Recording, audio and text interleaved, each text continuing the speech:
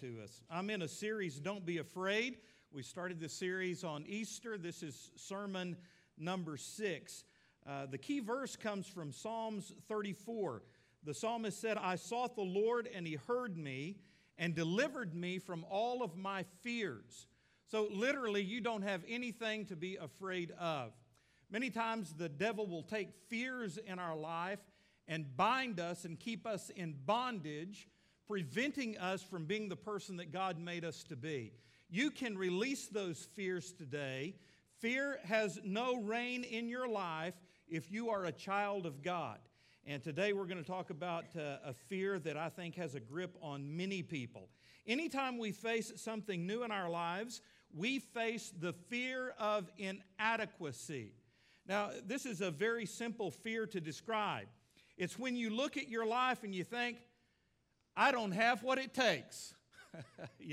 I just don't have what it takes. I don't have what it takes to be a parent. I don't have what it takes to be a leader. Sometimes we think, I don't have what it takes to be a believer. How many of you have ever felt that way? Come on, kids, raise your hands. We all have. Every one of us in this room has felt that. Now, it's very important to understand that God doesn't want us to feel this way. I think a lot of times we are confused in Christianity and in church. Sometimes people confuse this fear of inadequacy with humility. And some believers think that God really wants us to feel this way. That God wants us to feel like we're not worth much, just sort of down here, that we're not worth anything. But I'm telling you, that is not true. You are worth something to God. You are special. And so He doesn't want you to feel like you are inadequate. I love 2 Timothy chapter 1, verse 7. It says, For God has not given us a spirit of fear, but of power and of love and of a sound mind. The word fear that is used there is translated in many other versions as the word timid. For example, the Bible says in the NIV, For the Spirit God gave us does not make us timid, but gives us power, love, and self-discipline. So God has not given us this timid spirit of feeling inadequate. No, God has given us a spirit of power and of love and of self-discipline. In Ephesians chapter 1, Paul prayed this prayer, and it's really my prayer for you today. In verse 18 of chapter 1, he said, I pray also that the eyes of your heart may be enlightened in order that you may know, and he lists these things he wants them to know. In verse 19, he goes on to say that you may know His incomparably great power for those who believe.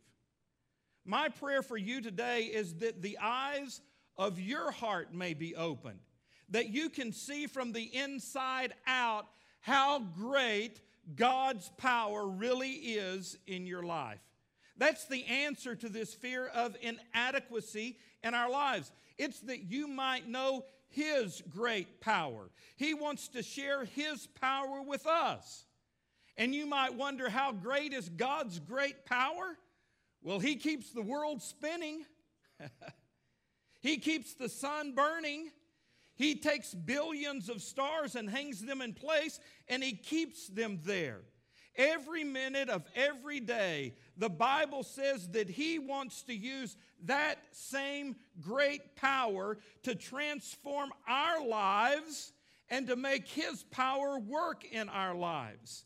He wants to take our feeling of, I don't have what it takes, and He wants to express to us that He does have what it takes. Okay, so here's my message in just a nutshell. It doesn't mean that I'm going to tell you this and you can go to sleep, all right? Please listen to the rest of it. But here it is. You don't really have what it takes. None of us do. But God does.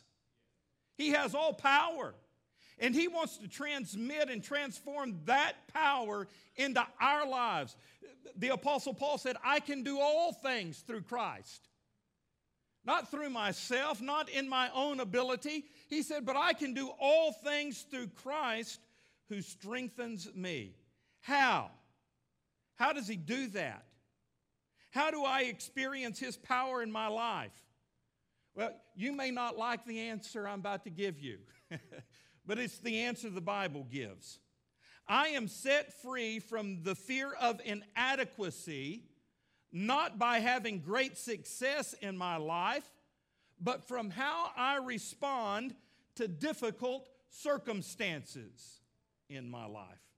You see, the way to begin to feel a new sense of confidence, of strength, and of power in life is to begin to learn how to respond to difficult circumstances that come into our life. When you and I feel inadequate, here's what God does. Because He loves us so much, He sends difficult circumstances into our life. And we can respond in one of two ways. We can either become mad and get bitter and feel more and more inadequate, or we can understand the way God wants us to respond and the way God wants us to feel. And once we understand that and begin this process, then God begins to build confidence in your life. Now, church, listen to me. It would be so easy for me to stand up here this morning and spend 20 minutes building you up. Just building up your confidence, telling you how great you are, and that you can go out and do anything you want to do. But I know that would last about as far as the parking lot is long. And before you hit Highway 71 out there, you would face another difficulty in your life. And you know what? That's not the way God builds confidence in our life. His way is to send into our lives some pretty tough circumstances to show us how to respond. And when we begin to respond correctly, then He builds His confidence in our hearts. So today I want to give you 3 of these circumstances, 3 of these difficult situations that God just constantly drops in our path and brings into our life. And how we respond to these 3 will determine what kind of confidence we have or lack thereof. And as He brings these 3 circumstances into our life, He can use these 3 circumstances to build His confidence into your heart. So are you ready? Here's number 1. God uses incurable weakness to build confidence in our lives. The Apostle Paul, as great as he was, struggled with an incurable weakness in his life. 3 times he asked God to take this thing away. And all 3 times God told him no. He said, I don't want to live with this anymore, Lord. God said, too bad, Paul, you're going to have to. In fact, as it's recorded in 2 Corinthians chapter 12, verse 9, God said to him, my grace is sufficient for you, for my power is made perfect in your weakness. And then in the next verse, the Apostle Paul himself said, for when I am weak, then I am made strong. So what is this incurable weakness? What is an incurable weakness? Well, some of you get weak-kneed at the sight of a chocolate candy bar. So that's not what we're talking about. And it's not sin that we have in our lives, because that is curable. God can cure our sin problem. He can forgive us and take it away, so we're not talking about temptation. An incurable weakness is some kind of limitation that you have in life. It could be a physical limitation or an emotional limitation. It could be a talent limitation. It's any limitation in your life that is inherited and you can't change on your own. Paul had a name for his weakness. He called it his thorn in the flesh. Now, what a description, huh? A thorn in the flesh. We really don't know what it was. Some people think that it was the fact that he couldn't see very well, that somehow or another his vision was affected. He couldn't see. Now, that would be some kind of limitation, would it not? That would be some kind of weakness that we have in life. Some believe that it was that. Other commentators that I read think that perhaps his thorn in the flesh was his wife. I don't know where people come up with that kind of stuff, because that's not what wives are, is it? Absolutely not. I think it was some kind of physical limitation in his life. But here's what God told Paul. My power is made perfect in your weakness. Now, doesn't that sound a little strange to you? Doesn't it seem God would make His power more perfect in our lives by causing us to be more powerful? But it doesn't work that way. You see, when I face a weakness in my life, it invites me to respond to God in such a way that He can build a new sense of confidence in my heart.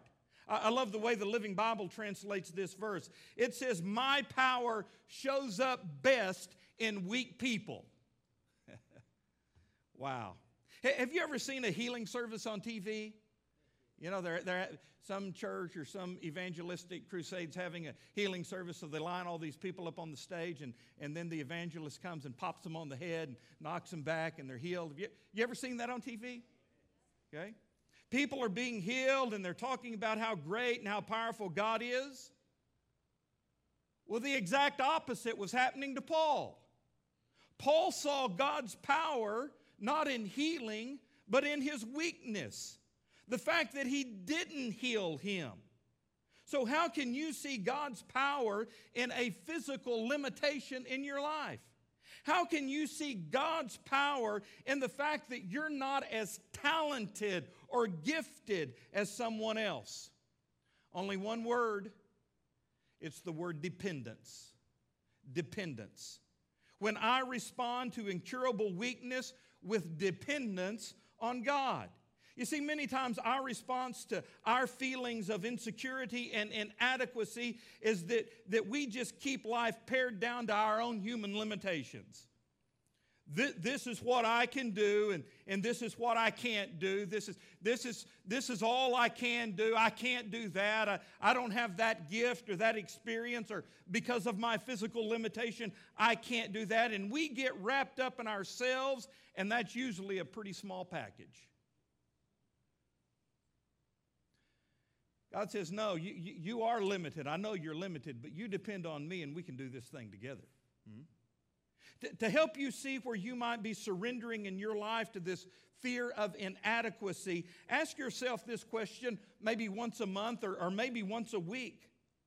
What is it that I am attempting in my life that I could not pull off on my own strength, but it requires God's strength? Really think about that right now. What are you trying to pull off in life that you can't accomplish on your own? It requires God's power and God's strength. You see, dependence helps us to understand God's strength in our own lives. So how in the world do you see God's power in your weakness?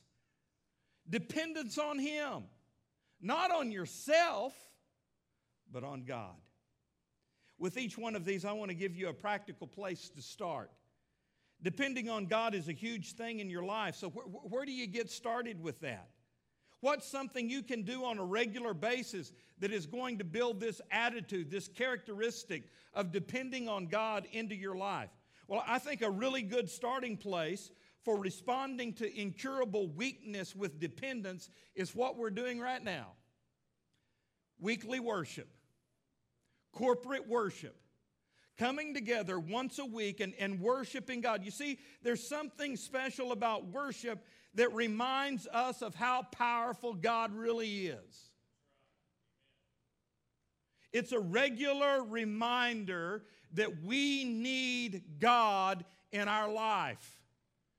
Remember what happened to Isaiah? Isaiah chapter 6, he went into the temple of God. He went into God's house, and boom, he saw himself as he really was, weak and limited, inadequate in so many areas. But then he saw God, and it changed his perspective. Psalm 63, I have seen you in the sanctuary, and I have beheld your power and your glory. I don't know if you get that out of corporate worship, but you know what? You need to try it sometime. Just come in here and understand there are other people worshiping, people just like you who have had difficulties in their life this past week, but God has been real to them. And that same God who carried your friend through this past week can help carry you through. God is powerful. Get a picture of His power. Here's the verse Angie referred to, Psalms 40, verse 17. I am poor and weak, and yet the Lord is thinking about me right now. Guys, listen to me. That's what worship does for us. We come in here and we realize how poor and how weak we really are. That, yeah, we have had a tough week, that we maybe blew it, but God is thinking about me right now. Perhaps one of the most significant things that happens in worship is this, that we come in here and we kind of lose ourselves as we worship Him and sing to Him. And as we hear His word, we get a focus on God. We see God as He really is. But then, as Isaiah did, we get a glimpse of who we are. And all of a sudden we realize that, you know what? God is looking at me every moment of my life. Here I sit. I am poor and I am weak and I have little to offer. But God is thinking about me. I'll tell you what, that'll change your perspective. That builds into my heart the ability to depend upon God. And that's a weekly exercise that all of us need to do to build our dependence on God muscle. Where's that one at? Well, it's right in here in your heart, man. And you need that one to be strengthened. One of the things God sends into our lives to build confidence in Him is incurable weakness. Whatever yours is, don't look at it as a limitation. Understand that God can take that limitation and He can do something awesome through it. Paul had an amazing thorn in the flesh. He could have prohibited him to do all the things that he could have just sat back and said, I can't do that. I can't be a missionary. I can't write those letters. I can't be a blessing to anyone else. Poor me. Woe is me. He could have sat in a corner and ate some worms. But he depended on God. And dear friend, listen to me. You can too. You can too. What does God use to build confidence in our lives? Number 2, He uses unreasonable people. Do you know any unreasonable people? Well, we've got them in our lives. All of us do. Someone said that unreasonable people are like heavenly sandpaper. They irritate the rough edges off of our life. What does an unreasonable person look like? Well, read the book of Timothy. He faced a bunch of them. They criticize much more than they encourage. They attack us on all sides. They always want to get you involved in arguments. They tend to major on the minors and keep you from focusing on what's really important. And most of the time, unreasonable people are filled with selfishness. Does that remind you of anyone? Sometimes we work with them. Sometimes we go to school with them. Sometimes they live in our neighborhood. Sometimes they're even in our Bible study. Some of you have so many rough edges in your life that God has seen to it that you're married to a piece of heavenly sandpaper.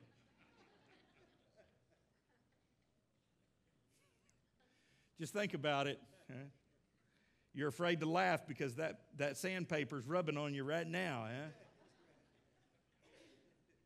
Let me quickly hasten to change the subject here. Whose word, you tell me, whose words do you remember more, an encourager or a critic? Well, a critic. That shows the power of unreasonable people in our life. 500 people can walk out of here on a Sunday morning and say, great job, preacher, that was an awesome sermon. One can say, well, that stunk.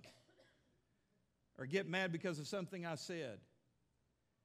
And it prohibits me from taking a Sunday afternoon nap because I'm thinking of that one critic. Did you know that most pastors leave a church because of less than 10% of the people in the church always criticize and always gripe? They don't see the 90% who support, and anyway, that's beside the point. The point is this: we listen to critical people in our life. There is a power that they have over us. I was joking a moment ago about you being married to a piece of heavenly sandpaper. The truth of the matter is, you can't be that close to somebody without them irritating you every once in a while. Isn't that right? It's like the man who said, I have a whole lot more rough edges in my life than my wife does. That means she has to be a whole lot more irritating than I am. That was a quote from a man in our church. I will not give you his name, all right? But understand this, God has sent those people into your life to develop a sense of His power. And you wonder how. What is the response I can have that can develop that power in my life? How do I respond biblically and godly to people who are unreasonable? Well, you do it through patience. Again and again, the Bible encourages us to be patient with unreasonable people. Jesus said, love your enemies. Bless those who curse you, so that you can be just like my Father who is in heaven. Because He brings His Son on both the evil and on the good. You're patient. Ephesians 4:2, Paul says, be patient with each other, making allowance for each other's faults because of your love. So you make allowance for people. How many of you have ever been driving down the road and there's maybe a large motorhome or large trailer in front of you and the wind's blowing and that thing's just weaving all over the road? You ever been behind something like that? I mean, they're just going from one side to another and they're going slow and you want to get around them. So you see a break in the traffic and you give it all the gas your vehicle has and you take across there and try to pass them. You know what you do in a case like that? You make allowance for that weaving camper, don't you? You move over just a little bit further so that they don't bump you. This verse is saying, make allowance for people who are unreasonable. Give them an extra lane or two. Now, listen to me. Being patient doesn't mean that you always let these unreasonable people have their way or ruin your business. Being patient with other people simply means that you love them no matter what. Boy, that's tough. I need an amen right now. That's tough. For everybody I know, that's tough. Where do you start? How can you develop this attitude of patience and love in your life? Well, I think the starting place is just to take a picture of God's love for you. That you see God's love for you. In Ephesians chapter 3, Paul described that. He said, I pray that you may have power to grasp how wide and how long and how deep and how high is the love of Christ for you. He's praying that you can see it. Now, it's one thing for a guy to stand up here and talk to you about how great God's love is. It's quite another thing for you to grab hold of it and for you to picture it and for you to see it for yourself. As a boy growing up, I saw pictures of the Grand Canyon. I saw it on TV, but it was quite another experience when I stood there and looked out over it. I saw it in a new way. And Paul is writing here and saying, I want you to picture God's love for you. I want you to see God's love for yourself, how high, how long, how wide, how deep it is. And once you have seen that personally, once you have experienced God's love, you have a new strength to love other people. Once you picture how deeply God loves you, then I'm telling you, you can love other people. Let me put it like this. God is very patient with me. And not just with me, He is with you. God knows every fault and failure that I have in my life. God knows every stupid thing I've ever done or thought or said.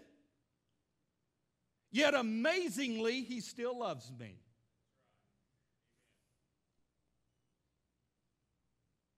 And you know what? That is the number one thing that helps me be patient with other people. Because I know God is patient with me. And I can tell you this. I would hate for God to be as impatient with me as I have been with other people. So God sends unreasonable people into your life to help build His power of patience and love. The way you see that is you just take a good look at how much God loves you. How much does God love you? Well, He loves you so much He sent His only begotten Son for you. He loves you. God uses to build His confidence into our lives. Number 3, God uses impossible problems. He encourages us to learn to respond to impossible problems with faith. A lot of times we think if God is trying to help me become more confident, why in the world doesn't He put me in places where I can succeed? That would build my self-confidence. Well, the problem is this. God is not trying to build your self-confidence. God could care less about your self-confidence. He is trying to build our confidence in Him. That's where the power is. That's where the strength is. Not in self-confidence, but in God confidence, in faith. It's interesting to me that Jesus only called His disciples timid one time. They had a lot of problems as disciples. They made a lot of mistakes and they did a whole lot of dumb things. But there was only one time that He called them timid. It was when they were in the middle of the Sea of Galilee. And all of a sudden this storm brewed up. It was a tremendous storm. Now all of these disciples were fishermen by trade. They had been on the Sea of Galilee many times. They knew a dangerous storm when they saw one, and this was a dangerous storm. They were in a panic. They were afraid for their lives. They were running around wondering what to do. During all of this, Jesus was down in the hull of the ship asleep. He woke up and He stretched out His arms and He said, "Peace, be still." And all of a sudden, it was calm. He looked at His disciples and said, "You timid disciples, you men of little faith." I think if I'm in the middle of a hurricane, I have a right to be a little afraid, don't you? But the reason Jesus was upset with these disciples is the fact of their focus. Their focus was on the storm. That's all they could see, the storm. They didn't realize that the solution to the problem was in the boat. And their solution was a person, Jesus. Do you know God can do anything? That's what the Bible says, Luke 1:37, God can do anything. Well, of course He can. He's God. But have you discovered that in a personal way in your own life? The way that God helps you discover that is by sending an impossible problem into your life. Jesus said to His disciples at the end of that storm, "Why were you so fearful? Don't you even yet have confidence in me?" Let me tell you, impossible problems are an invitation to have confidence not in ourselves, but in God. So every time an impossible situation comes into your life, don't freak out. Don't experience the fear of inadequacy. No, you can't solve it on your own, but God can. All things are possible with Him. I think a really good starting place for recognizing how much God can do in your life is an object lesson that God puts in front of us every day. That is, just take a look around. I mean, look around at everything God has made. Jeremiah 32:17, "Lord, you have made the heavens and the earth by your great power. Nothing is too hard for you." Nothing is. And I know we face some seemingly impossible situations, but you know what? All things are possible with God. So what do? You have faith. You trust God. You depend on God. You know, this fear of inadequacy has, I think it's hit all of us. I know it was true in the life of many biblical characters. You just look through the Bible and person after person faced this fear of inadequacy. Moses faced this fear. He's the guy that wrote the first 5 books of the Old Testament, yet he faced the fear of inadequacy. Joshua faced this fear. He led the children of Israel into the promised land, yet he faced this fear. Jeremiah was a great prophet, but he faced this fear. Peter faced this fear, one of the disciples. Timothy, one of the pastors of the early church, faced this fear. They all faced it for different reasons. Moses felt like he couldn't talk well enough. And he was afraid to stand before Pharaoh, the most powerful man in the world. He was afraid to stand and declare, "Let God's people go." That reminds you of a movie? Jeremiah felt like he was too young. Peter felt like he was too brash. Timothy felt like he couldn't deal with people. But you know what? They faced it and they dealt with it. Moses does confront Pharaoh. Jeremiah does become a prophet. Peter speaks so confidently that thousands of people are saved when he preached. Timothy becomes a pastor at Ephesus. How did that happen? Well, it's because they looked at their fear of inadequacy and they realized it as true. They were inadequate. But their eyes were not focused on themselves. Their eyes were focused on a God who could. Get this, we can't, but He can. You can't, but God can. They found out that God is able. Ephesians chapter 3 says He is able to do immeasurably more than anything you can ask or imagine. God can. You don't have to be controlled or gripped by this fear of inadequacy. Are you inadequate? Yes, you are. We're human beings. But God is so powerful, He can change the human life. He can change us from the inside out.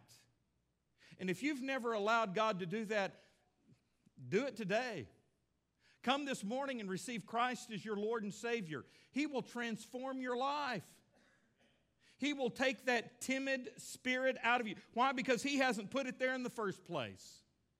And in its place, He will give you a spirit of power and of love and of self-discipline. The Apostle Paul said, "I can do all things through Christ who strengthens me." So just bring your problems to the Lord this morning. You know, it may be that incurable weakness. It may be that jerk of a person that just seemed... I told the first service, I have a book in my library that I bought when I was in seminary. Don't let jerks get the best of you. I have to reread it about every other month, yeah? I'm just joking. But don't let jerks get the best of you. Ask God to give you patience and show them love. Look at God's love for you.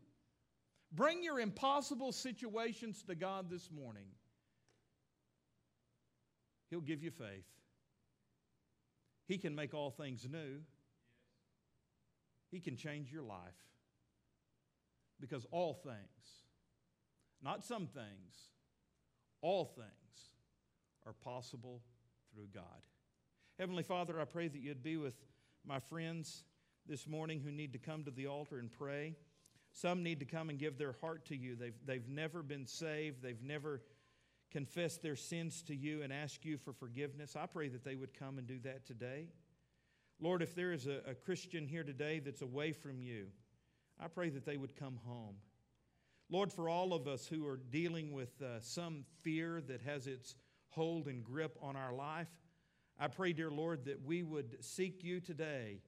And as the psalmist said, have you deliver us from all of our fears.